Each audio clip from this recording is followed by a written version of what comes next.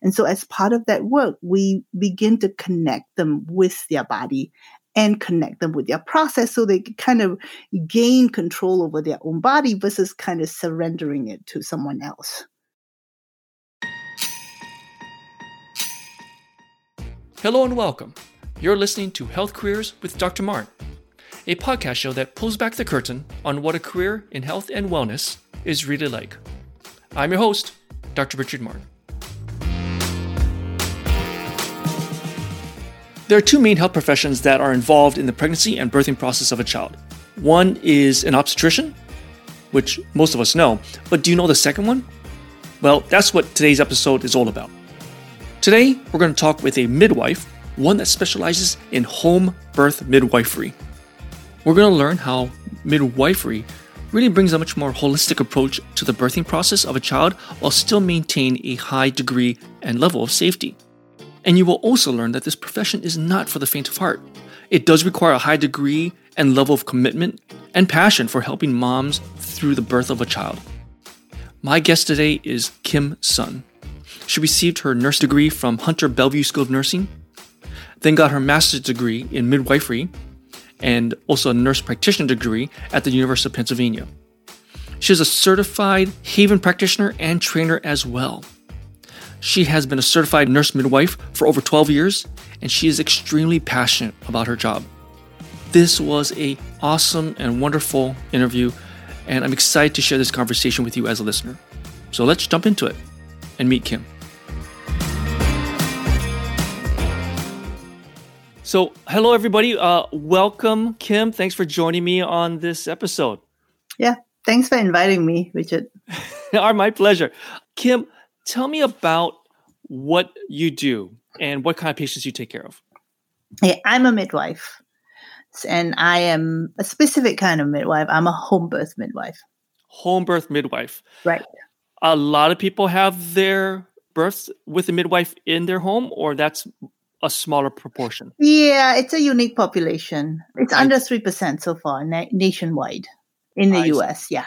And so most people that have a midwife do give birth in a hospital setting? Right. So I think about 10% of births in the hospitals are done by midwives. Got it. And then there's that little, that's our little niche, which is home birth. So how do you help these patients out in their delivery? What do I do? What do you do? I do pretty much everything. So I do sort of the doctoring part, if you know what I mean, the part that we got trained in school to do. You know, we run all the labs. So if you're pregnant and you're going to see an OBGYN, right? The expectations are like labs and ultrasounds and, right. Doing genetic testing, doing, managing anything that comes up, right?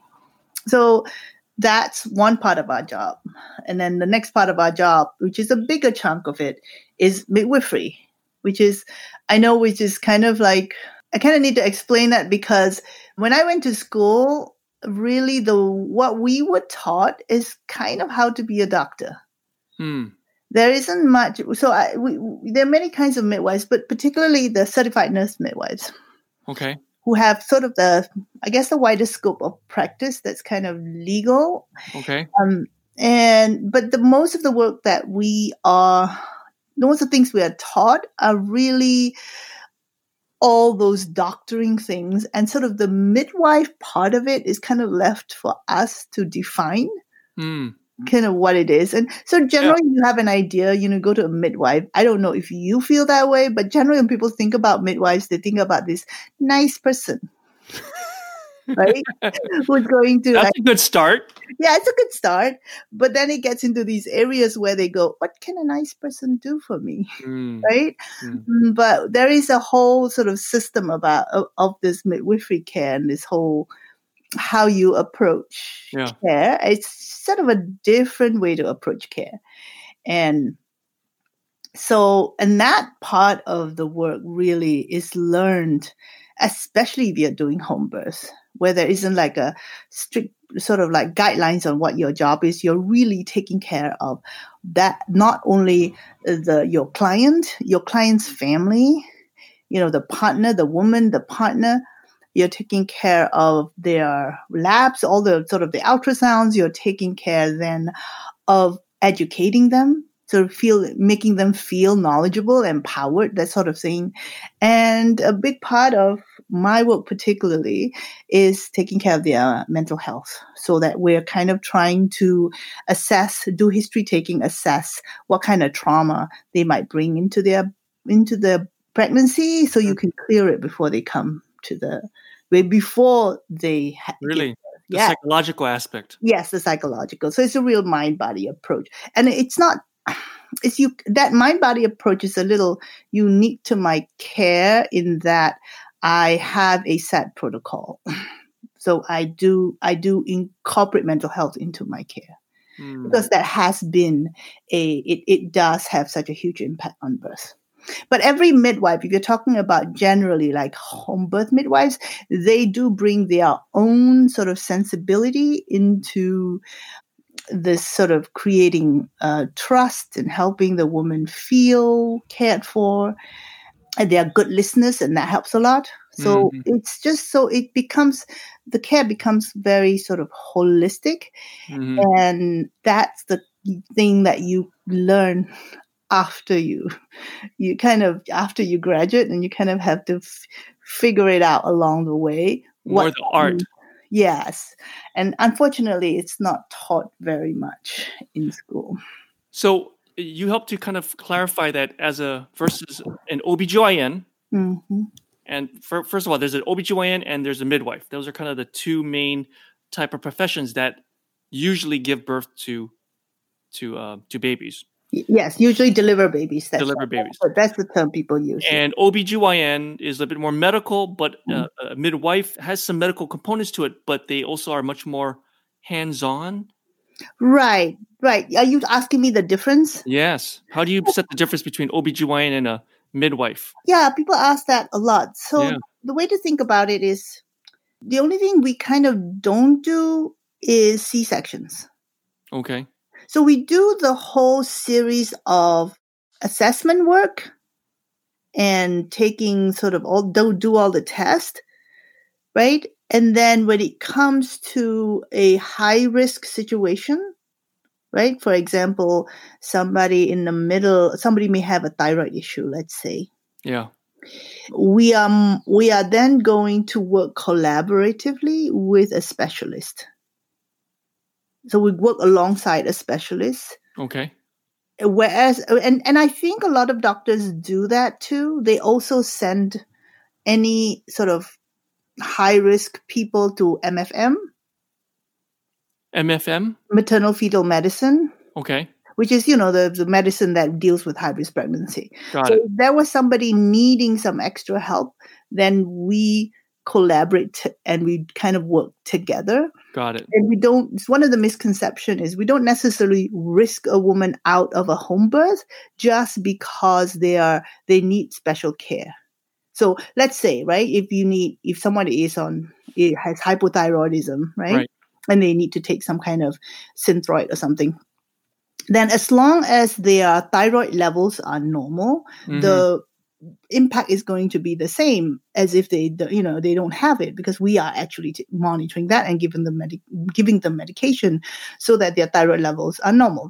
So at the end of the day, they are still eligible for a home birth. Okay. Right. All right. So I think, and it's difficult to answer because we spend so much more time with them. So I would say that the difference is that they take more clients. So their business model is different. So they have to keep sort of churning because there's a lot of turnover. So a lot of people are coming all the time. And so the time that they are able to spend with each patient is kind of like maybe 10 minutes. If you come to see a doctor, you're mostly going to be sitting in the waiting room, right, and then moving from room to room where a nurse might take your vitals, okay, or somebody else might take your lab work, right. Somebody else might come and do an admin work, asking you to sign here and there, and then when you see the doctor, you have 10 minutes to spend with him. Okay, but we just do everything. I see. So you don't have these intermediaries, such as a nurse or an assistant doing the charting. Right. You're really dealing and holding the hand of the mother, the soon-to-be mother, the whole time. Yes, and there's a good reason to it too. We like to say it's not just the fact that we don't have help taking blood pressure or running labs, right? Or sticking a needle in your arm. The idea of just having someone you trust do it, that's a big plus. And also, just having, I can tell, for instance, if I'm, taking blood, I am examining, I'm thinking about how this woman reacts to a needle. Mm-hmm. And so I'm doing that kind of observation as I'm sort of doing what seems to be just like nursing work, right? So that's what makes this care unique. It's just that spending time with a human being and building their trust and sort of getting to know them changes the paradigm of this care, if you know what I mean. Because if you're just coming in and spending 10 minutes with somebody, and all you do is kind of, take a Doppler or ultrasound and listen to the baby, and then you sit there, you go, any questions? Okay, great, I'll see you soon, and then go. You don't get to know that person as well. And even when we do sort of the baby check, sort of the basic vital signs and, and palpation, we do a different kind of palpation. So we're not just, we touch, and then there's a lot of that. There's a lot of that sort of sensory care. We touch, and then we teach them we tell them what we're touching, and we teach them to touch too. And so as part of that work, we begin to connect them with their body and connect them with their process so they can kind of gain control over their own body versus kind of surrendering it to someone else. And then at the same time, questions will kind of organically come up, and then we will begin to kind of like, someone might say, "I'm worried. I'm not listening. I'm not hearing. I don't feel the baby move yet," because a friend might have said, "Oh, my baby's moving," and then that's an opportunity to educate them and to tell them that movements, depending on how many babies they've had, depending on so many things, they may or may not feel movement. And then it's an opportunity to tell them what a movement can like a baby movement can be like in the beginning. It can just feel as if you have gas. Mm-hmm. Right? So it's that kind of little information that we give them. And on sort of that level, it's just education. But on a bigger level, it connects them to the process. They become less afraid of their body. They become more intuitive. So it's that kind of complexity that's kind of very different about this work. In my specialty as an anesthesiologist, from my perspective, when a woman is giving birth, we're called to put an epidural in. Mm-hmm. And they're there for several hours. Yes. And then sometimes that patient will give birth in their room in the hospital, or sometimes they'll give birth because a C-section is necessary in an operating room. Yes. That's kind of the timeline that I see generally in my profession for a woman, how they give birth. Yes. How is that different from your perspective? Right. That's a really great question. I'm glad you asked it, because time is a really important topic. We don't really have a time limit on anything. So if you're looking at a timeline, yes, there's a timeline of what we expect, but we do give the woman a lot of time to labor. So we don't have a clock. We don't kind of gauge. We don't check them regularly so that we don't gauge where they're at. So that we kind of like, it's a system, right? And furthermore, you're talking, as an anesthesiologist, you're talking about people who want an epidural. Yes. Yep. And someone who comes into a home birth actually believes that she can do it herself. So the birthing process starts before they even come to the hospital for you. Right, exactly. Starts months yes. ago. And then, also, where you will see them when they are sort of generally in active labor, right? I know that the hospital has changed the protocols a little bit. It used to be 4 centimeters. So it's very sort of algorithmic and numbers driven, right? So you say, someone comes in and they are less than 4 centimeters, they might be sent back until they're 4 centimeters, which and that has to do with time management, right? The institution, because it is driven by profit, they want to be most efficient, right? Because what can cost the institution most money is staff. So if someone is early, so to speak, early labor, and they're spending all that time in the labor room, that's going to cost the hospital more. So they have a system where unless you are in sort of raging active labor, you have to stay home. But so how is that different than as a midwife? One of the problem, I was just going to, and now you're getting me passionate. One of the problems. Oh no! Don't get that way. I'm really trying to be logical, but it's hard because this is such a politicized world.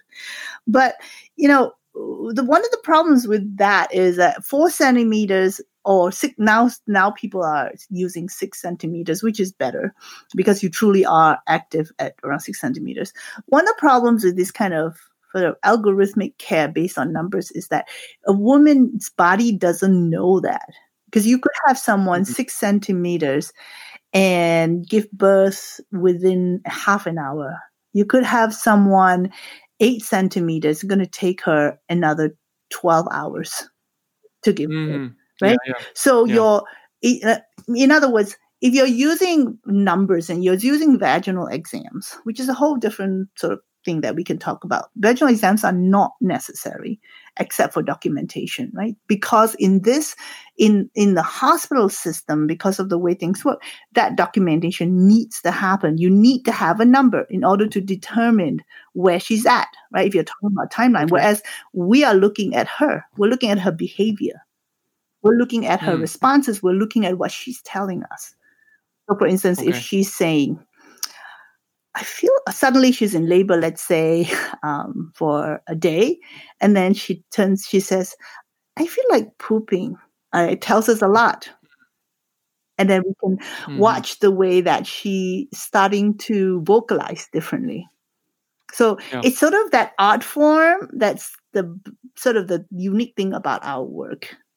We're kind of able to tell how she's curving through observation. The birthing process from when they start to dilate and start having contractions until they give birth to the child could be a few hours, but it also could be more than a day. My shortest is 13 minutes. My question then is, what is your typical day like? Oh, you mean when someone goes into labor? No, what is your typical day like? It depends whether there's a birth. As a whole, a day when there's a birth is a different day from today, like when there isn't a birth. So our weeks are very stacked. This is one of the most sort of unique thing about this job is that you can't plan a day. You can plan roughly you can put your prenatal visits in your calendar, but then you have to be prepared to leave because you're on call, right? So you're on call all the time. 24/7, right? Even on the weekends. The babies don't care, right? The babies haven't gotten. I booked my birth on Monday at 1 p.m. Haven't gotten that memo. So you're on call all the time, and you obviously cannot be working by yourself because you need. I think but for a long time before I had this partner, quite a few home birth midwives are solo practitioners. I did that, and it's brutal. I can imagine. Anyone, because there's no real sort of blueprint for this job, it's just people like me, being able to advise people. If you were ever to go into home birth eventually, go find someone who will mentor you and then find a way to get up into a partnership with someone because it's brutal. And if you don't, and furthermore, just this job is so isolating that just having a partner or having a community where you can, talk about your case studies and just exchange ideas and things like that. And then just build resources for each other. That's hugely important. So tell me then what your work-life balance is like. So my daughter understands that if we're at Christmas at any time, if it's not vacation period, which maybe once a year, I will take an actual solid vacation. If it's not vacation period, that I cannot be relied on. So so I've had to run away in the middle before dinner starts one time. I've just had to go, we had this lovely restaurant that we waited so long to go to. And as soon as we sat down, I had to leave. So that, or we were in the middle of Christmas dinner, I have just had to leave. Or there was one time I went to see my daughter in Pennsylvania. And so this is the day before Thanksgiving, right? And I looked at my calendar and it was totally unlikely that someone was going to give birth on that date. So, but I was ready, but it was only one person sort of due within that 5-week window, which is 37 to 42. Now on that day, there's this one, what we call a primate, the first time mom. She was due on that very day. She was going to turn 37 weeks, and 37 weeks starts the window. But a first time mom is highly unlikely to go at 37 weeks. She usually goes at 41 weeks. And there wasn't anyone else in labor. So I was quite certain that we were going to make this dinner. Yeah. So we had a nice sort of the day before Thanksgiving, and at 4:00 in the morning, I get a call. And then I had to drive back from Pennsylvania. I still remember the sun coming up as I'm driving back to New York City. And then, I had to leave. So these babies are really rude. They can't. You try to tell them. Because they don't start on the right foot when they enter this world with you, do they? Me at all. That I had to have dinner. So it's really like and that. When you leave too, it's not like you're gone for an hour or two. You're gone for 6, 12 plus hours. That's an interesting question too. So our recent birth, we stayed there for 3 to 4 hours because her labor was fast. But sometimes labors could go on for 2 days, and we don't show up as soon as they go into labor. We monitor it. What do you mean by monitor? We monitor her labor by phone. Oh, so know when to show up. Got it. So you just explained how you got to pick up and go sometimes. You're on call all the time. And I would say that sometimes that's maybe the least favorite part of your job is just being on call all the time. I don't resent that at all. It's just getting used to that. So people often ask me, how can I be just sitting there and enjoying a movie or having dinner or just like right now, I'm not thinking about anything. But honestly, I could get a call right now and have to go. So you get used to allowing you get used to being called anytime. And so you have everything ready to go and you stop worrying. Yeah. So it's not really a bad thing. It's just a little challenging, and you have to kind of get into that mindset and not think about it. So if someone's listening to this, they're saying, why the heck am I even think about this as a career? A midwife, she's on call all the time. She has to possibly miss Christmas and Thanksgiving dinner. And I have evidence because I'm listening to Kim's son tell me she did miss Christmas and Thanksgiving dinner. What are the rewarding parts of this job then? It's sort of, I think it's kind of the best thing I've ever done. I think it was just this calling came to me. Like I didn't go looking for it because I think generally I'm a very lazy person. So if I can have, I don't self-motivate. That's the truth. I don't sort of like, it's hard. It's hard for me to self-motivate. But when you are taking care of someone and you have this such huge responsibility, that's motivation, right? So I have to be sort of on the go all the time. And I think that being on the go is actually mentally healthy for people. Not, like you just have to like think on your feet. So it's actually that part of it is not a terrible thing for me. Thinking on your feet and having to work through. It's just you just have to arrange. You just have to be clever, and you have to get a partner, and you have to be able to arrange it so that you can have time off. And that's all you need. You need like a nice break, maybe a month break out of the year, just to be able to do your things. And then you have to get into a mindset when you're not on a vacation that every dinner or every moment that you have, you enjoy it. You kind of like, you actually appreciate it more because you don't know if this is going to actually happen. I mean, I know this is crazy, but that part of the work is actually not the difficult part. And because it's so rewarding in that there are a lot of things that are rewarding about this, in that you can really connect with another human being in a way that you could never. Like, you kind of go into you go into their bodies, you go into their kitchen, you go into their bathroom, like physically and mentally, you go into their mental spaces. Like, how do you ever have a job where you get into this very intimate place with another human being, right? That's challenge, and that's what I think. If anybody wants to choose this kind of job, they've got to be the kind of people who find that meaningful. Because I know a lot of people do. You told me at the beginning you separate yourself as a midwife who does home births only. What's the difference between having it in the hospital versus at the home? Is it just, as you just talked about, the intimacy aspect of it? So it's not just the birth, but it's also the prenatal care. To be honest with you, the birth is sort of, for us, for a lot of people, that's sort of, I like to call the money shot. Everybody's ready for the birth, It's all about the birth. I say, your life isn't about the wedding, it's about the relationship. It's about your marriage, right? The wedding isn't everything. You can still have, if your wedding didn't go well, you can still have an amazing relationship, right? So if you end up, so when people come to us, we are very clear. You come to us for good midwifery care.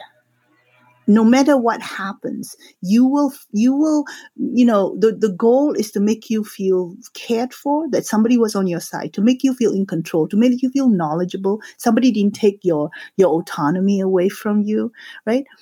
It's that whole spectrum. But, if you're looking at people looking from the outside, they're only going to get excited about the birth of it, that moment the baby comes out, right? Yes. But the ta-da moment. Right? A lot of our clients have said to us during the breastfeeding period, which is quite challenging, they would often say, I would do the birth 100 times over again if I could, because the breastfeeding is so challenging. You want to put this in perspective, that although the birth is incredible, it's sort of a real odyssey of its own. It's a life-changing odyssey that it has so much potential. It has potential of healing. It has potential of bonding with your child. While all of that is there, and all of that is important, right? It's one aspect of your motherhood. Your motherhood is just so rich with different aspects of it, and breastfeeding and bonding is a huge part of this. When you're helping these women out with their birth in their home, you're actually in their home and often in a bath, and you kind of, is that true? You're actually in the bath with them? Where did you get the idea of a bath? I'm just clarifying. That's what I've heard. Right. So there's always that image, right? Bath and water birth. Yes. We do have a lot of people want water births, but what we recommend is a water for laboring, and we ask people to be open to whatever happens because as soon as the head is crowning, all of the work is done. So the water provides a lot of relief during the labor. So we do. So because a woman, who is untethered, moves around everywhere. So sometimes they might be sick and tired of the tub, and they might feel better on the bed.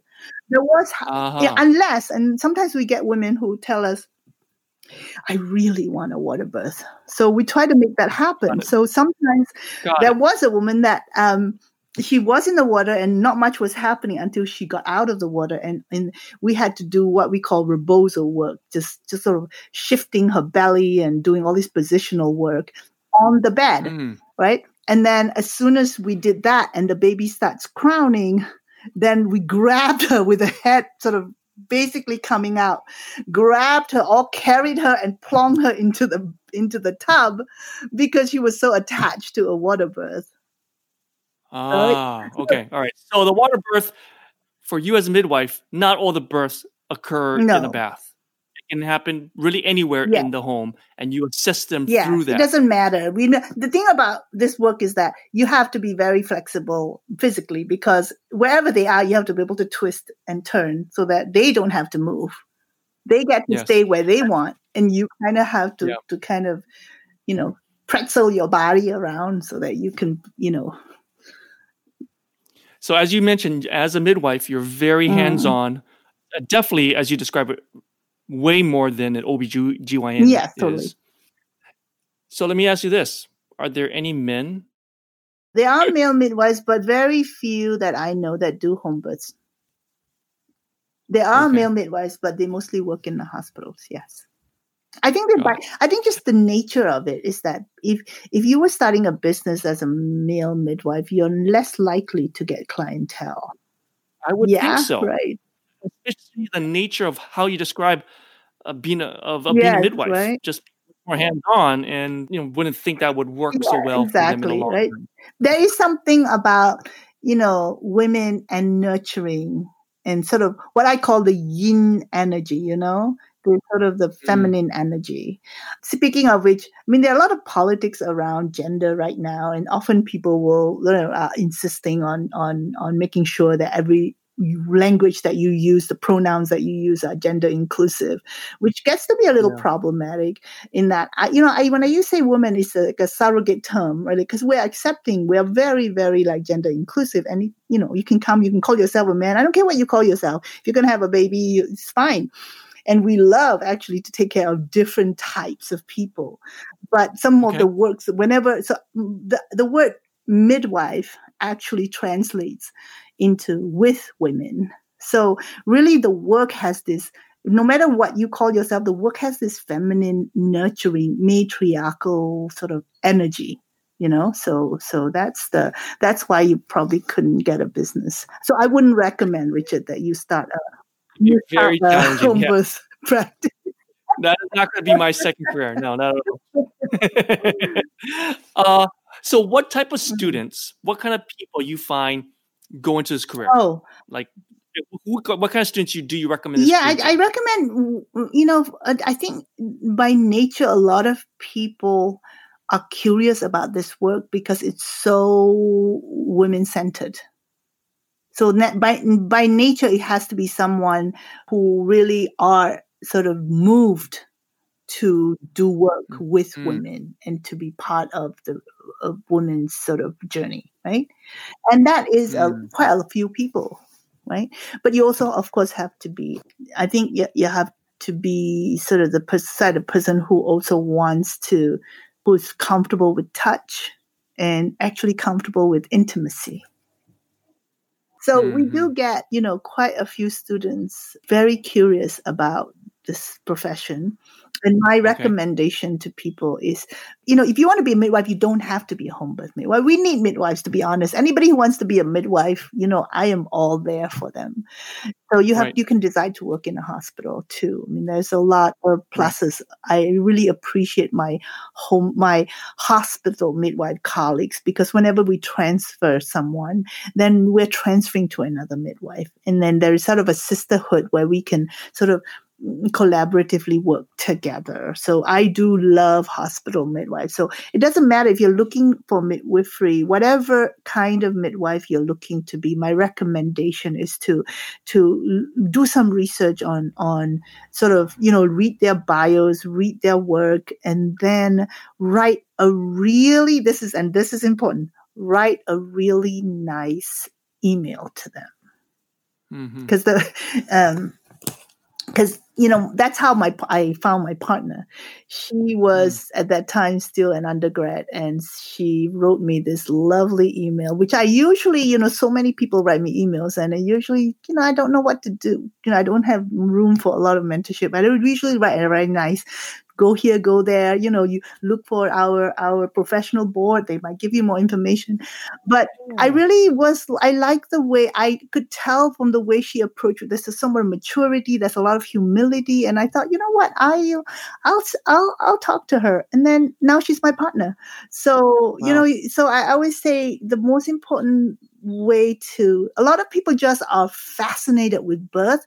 So whether or not they were going to choose a midwifery career or anything to do with birth, and they want to follow a midwife, I think that, my advice is the best way to get in is to really write a nice letter. And I say that because I think that craft is a little lost of, approaching a total stranger and just sort of like.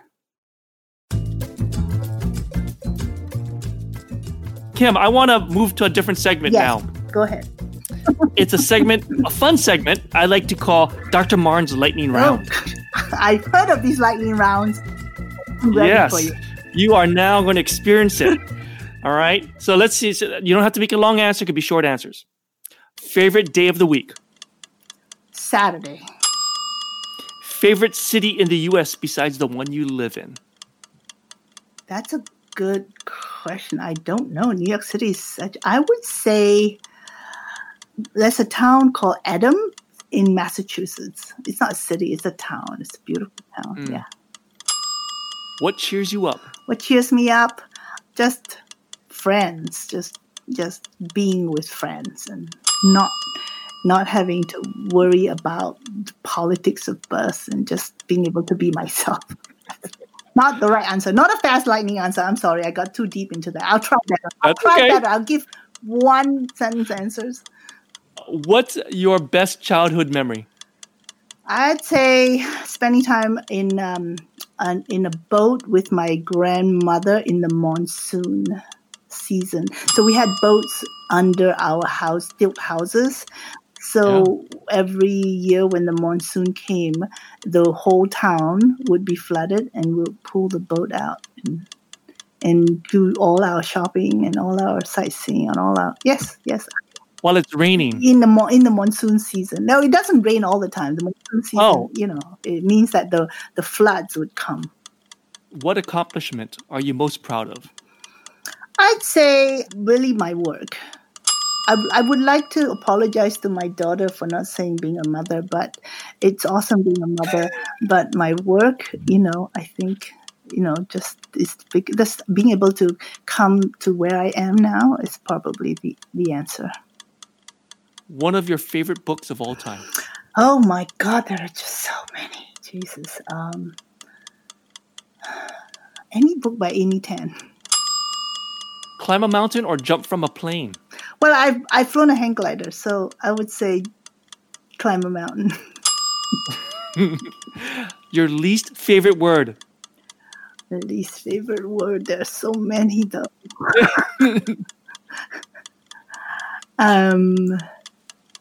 Vulnerability. Finally, do you have any pets? I have a baby, a fur baby, a cat. If you could ask your pet 2 questions, what would it be? It'd be like, what the hell are you thinking all the time?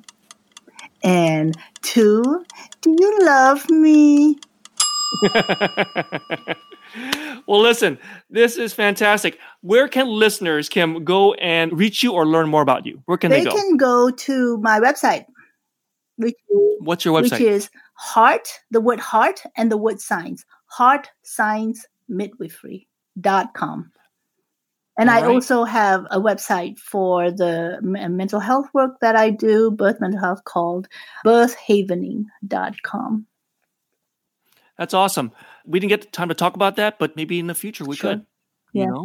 Kim, thank you so much for being on this podcast, and I really appreciate it. I hope this has been kind of useful for you. Oh, it's been very useful for me. Very educational, a lot of fun. Thank you. Thank you, Richard.